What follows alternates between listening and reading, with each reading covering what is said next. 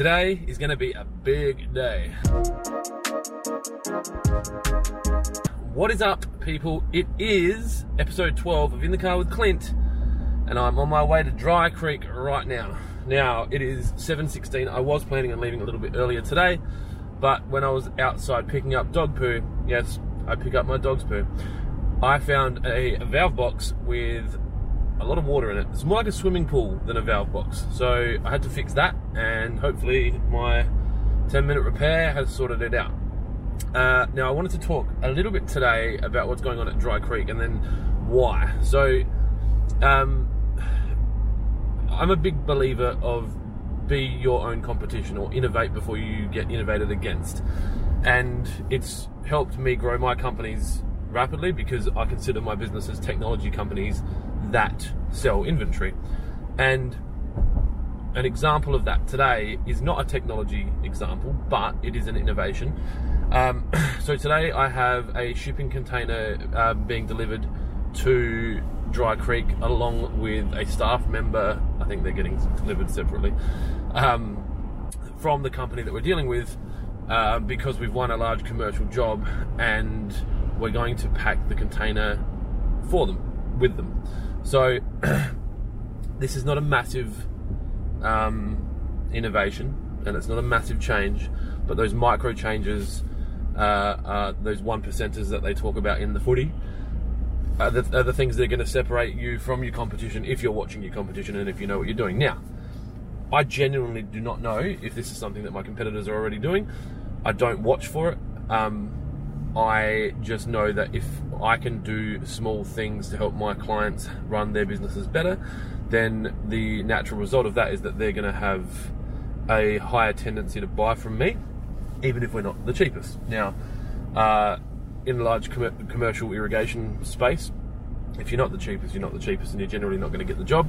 But if you're in the market and you're a similar price and you've got these points of difference, it can give you that kind of step up that you might need. So that's going to be one of the things that we're doing today.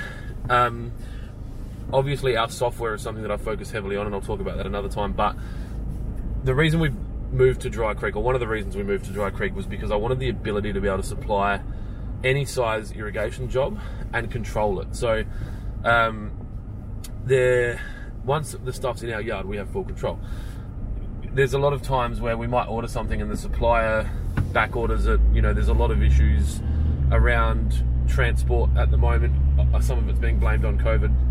Who knows whether or not it's specifically related to COVID. But if we've got the stock, we can supply the stock. So now we've got such a large yard, I'm able to take a shipping container or a semi-trailer and load the stock that we own in our yard and sell it to the client, so that because it's becoming more and more evident that the world doesn't work to the beat of my drum, and my guys now are struggling with it. I've always struggled with it, that our suppliers and the people that, you know, electricity providers, banks, security companies, couriers, cafes, delis, like everyone that we deal with, I look at it and go, why can't you do it better? Why can't you do it different? So obviously we don't control that. We control what we do, and we're doing that. So that's what's happening down at Dry Creek today, as well as all the signs are going up. So we will stop.